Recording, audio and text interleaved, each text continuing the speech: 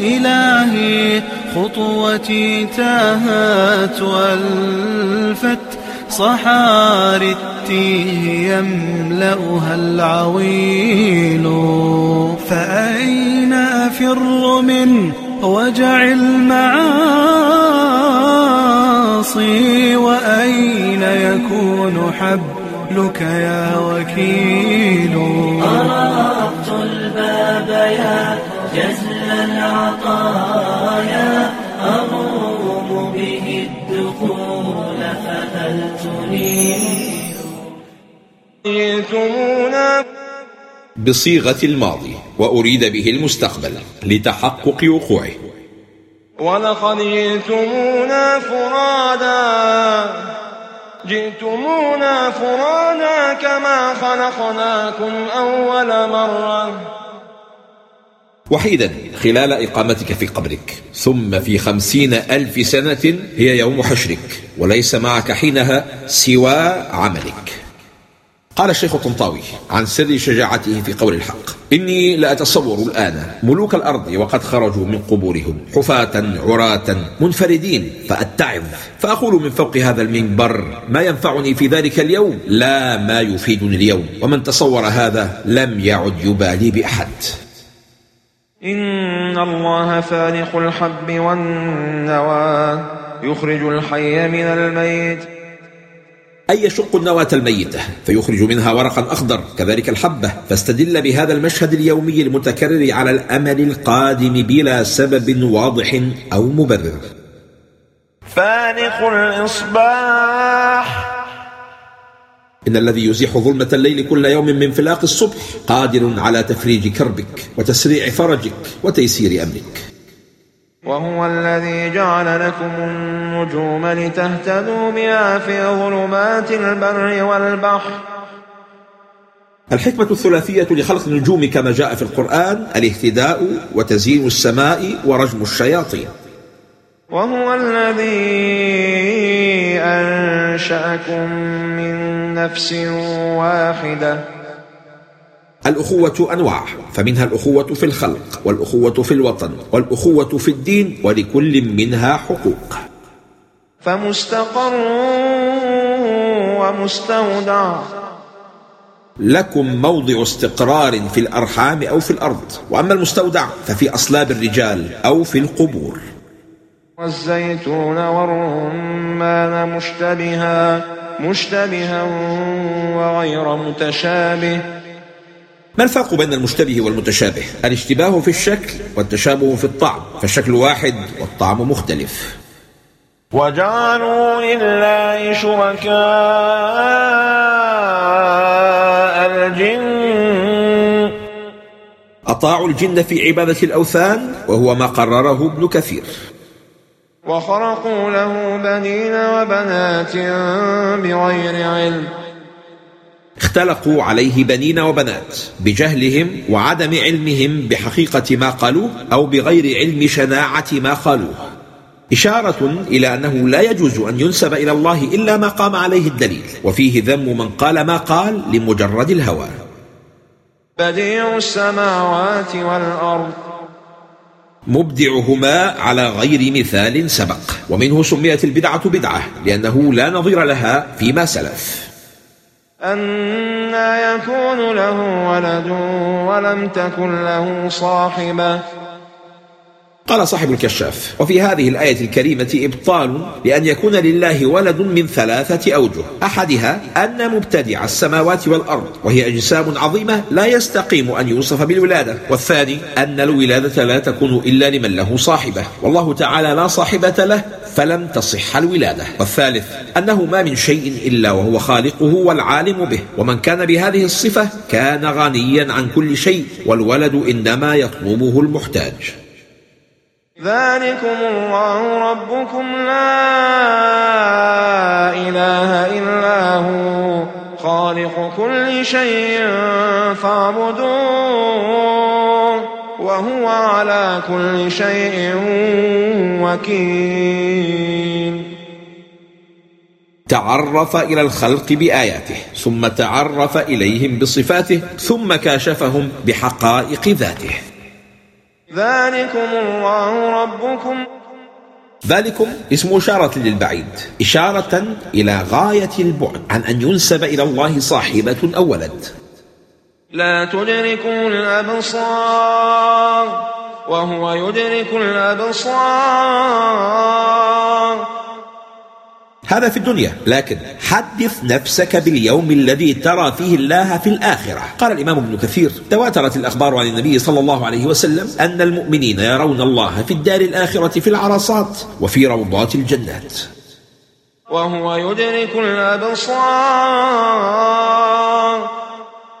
لذا يجب أن تخافوا منه وتحذروا. قد جاءكم بصائر من ربكم فمن أبصر فلنفسه ومن عمي فعليها.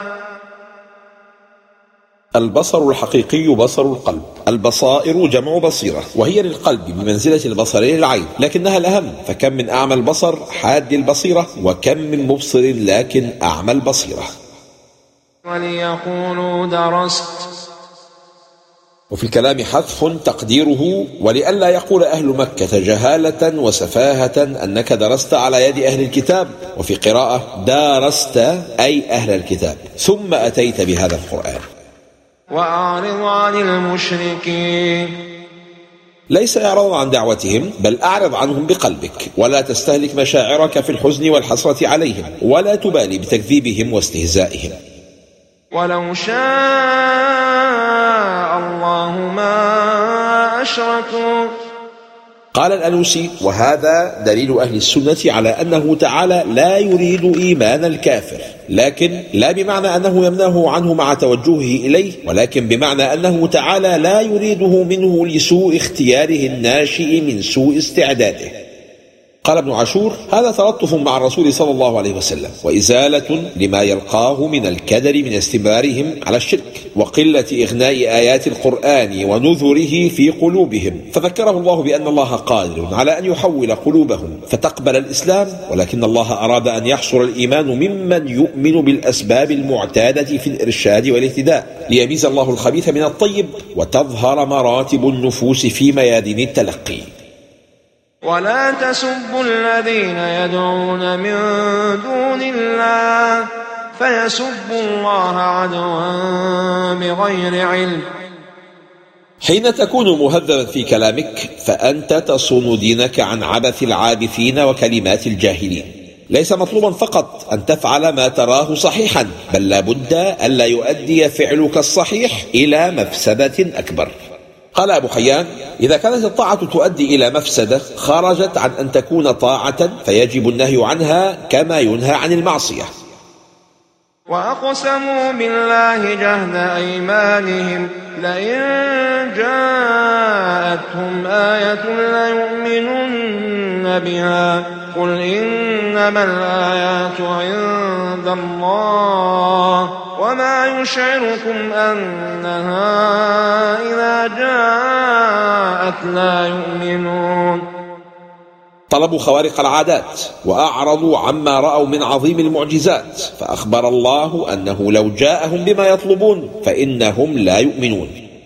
ونقلب أفئدتهم وأبصارهم كما لم يؤمنوا به أول مرة. قال ابن القيم: من عرض عليه حق فرده ولم يقبله عوقب بفساد قلبه وعقله ورأيه. ونقلب أفئدتهم. قلبك متقلب وأمره ليس بيدك، فتقرب لربك ليقرب قلبك إلى ما ينفعه ويبعده عما يضره. لما احتضر أبو الدرداء جعل يقول: من يعمل لمثل يومي هذا، لمثل ساعتي هذه، من يعمل لمثل مضجعي هذا؟ ثم يقول: ونقلب أفئدتهم وأبصارهم كما لم يؤمنوا به أول مرة. ونقلب أفئدتهم وأبصارهم كما لم يؤمنوا به أول مرة. احذر، أن يعاقبك على تثاقلك عن اتباع الحق أول مرة بأن يقلب فؤادك فلا تهتدي للحق أو تهتدي له ولا تقدر على الاستجابة له ولو حرصت. مولاي تاهت خطواتي وتعثرت بدمعتي ونشجت في ألم وفاضت بالشكاوى عبراتي ونشجت في ألم وفاضت بالشكاوى عبراتي. ما كانوا ليؤمنوا إلا أن يشاء الله. إيمانك رهن بمشيئة الله وتوفيقه، فهل أدركت الآن قدر حاجتك إلى ربك؟ وكذلك جعلنا لكل نبي عدوا شياطين الإنس والجن. هيهات أن تسلك طريق الأنبياء دون أن تلتقي بأعدائهم على قارعة الطريق. زخرف القول غرورا. إذا كثرت زخارف القول فاعلم أنها تخفي وراءها عيوب فكرة باطلة. قال صلى الله عليه وسلم: إنما أخاف على أمتي كل منافق عليم اللسان. وكذلك جعلنا لكل نبي عدوا شياطين الإنس والجن. شياطين الإنس أشد خطورة من شياطين الجن، لذا قدم الله ذكرهم هنا. حتى الأنبياء كانت لهم أعداء، فكيف تستبعد وجودهم حولك؟ وكذلك جعلنا لكل نبي عدوا. كلما كانت رتبة العبد أعلى كانت البلايا أشد والعداوات أصعب، ولذا كان أشد الناس بلاء الأنبياء عليهم السلام. ولو شاء ربك ما فعلوه. أطفئ لهيب الحزن والألم في قلبك وتعرف على الحكمة الغائبة من الأحداث، وذلك بتأملك في قول ربك: ولو شاء ربك ما فعلوه. ولتصغى إليه أفئدة الذين لا يؤمنون بالآخرة وليرضوه وليقترفوا ما هم مقترفون. التدرج الشيطاني مخادع ورهيب، فأول خطوة الإصغاء، والثانية الرضا، والثالثة اقتراف الحرام. وتمت كلمة ربك صدقا وعدلا. كل ما في القرآن لا يزيد عن خبر أو أمر، فخبره صدق وأمره عدل، بل لا أصدق من الأخبار التي أودعها الله في كتابه، ولا أعدل من أوامره ونواهيه. أتباع الشياطين أكثر من أتباع المرسلين، واقرأ إن شئت: وإن تطع أكثر من في الأرض يضلوك عن سبيل الله، فلا تغرنك الكثرة. وإن تطع أكثر من في الأرض يضلوك. الاغترار بالكثرة يؤدي إلى العقل الجمعي ويفسر سياسة القطيع، والتي تقودك لمواكبة من حولك ولو كانوا على خطأ. وإن تطع أكثر من في الأرض يضلوك عن سبيل الله. كثرة الأتباع ليست دليلا على صحة المنهج، وإلا فإبليس صاحب أكثر الأتباع على وجه الأرض، ومن اغتر بكثرة أتباعه صرعوه وتحكموا به وأهلكوه. وإن تطع أكثر من في الأرض يضلوك عن سبيل الله إن يتبعون إلا الظن وإن هم إلا يخرصون. أهل الحق أقل عددا لكنهم أثقل وزنا، وأهل الباطل كثرة لكن لا وزن لهم عند الله. الأكثرية ليست دائما دليل الصوابية، والأقلية ليست دليل الخطأ. احذر تأثير الكثرة والانجراف مع التيار، فقد أخبر الله في كتابه أن طاعة الأكثرية كفيلة بإضلال سيد الأنبياء، مع استحالة ذلك في حق النبي المعصوم، فكيف بمن دونه من الضعفاء؟ إن ربك هو أعلم من يضل عن سبيله وهو أعلم بالمهتدين. مقصد الآية إظهار شدة اعتناء الله بالمهتدين وإحاطة علمه بضلال الضالين.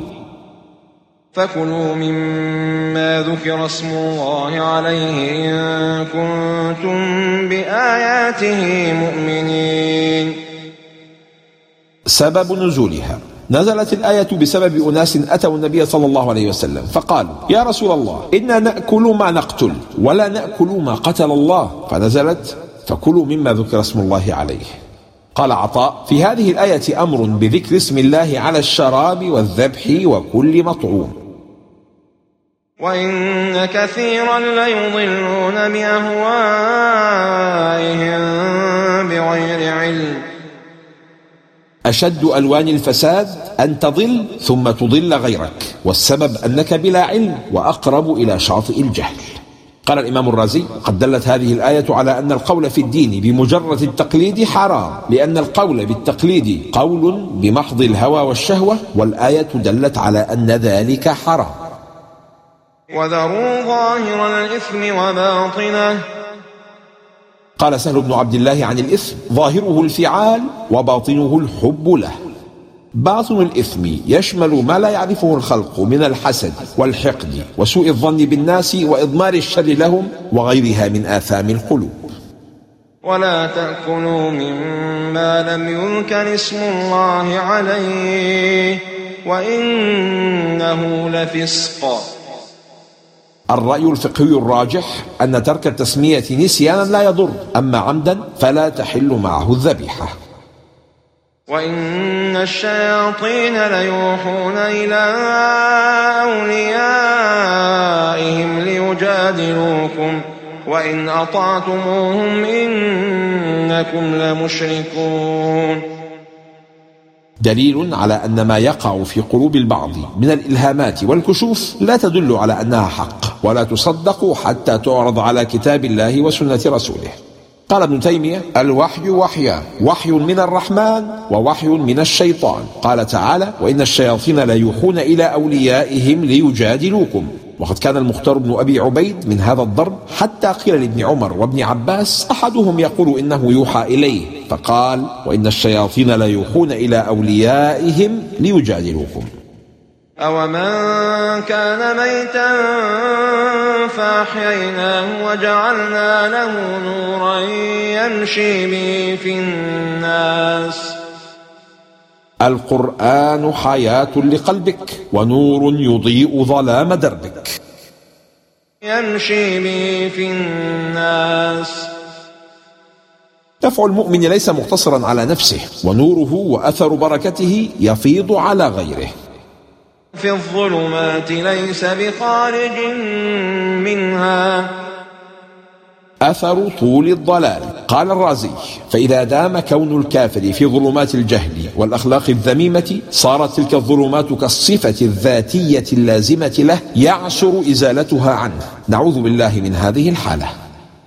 وكذلك جعلنا في كل قرية أكابر مجرميها ليمكروا فيها.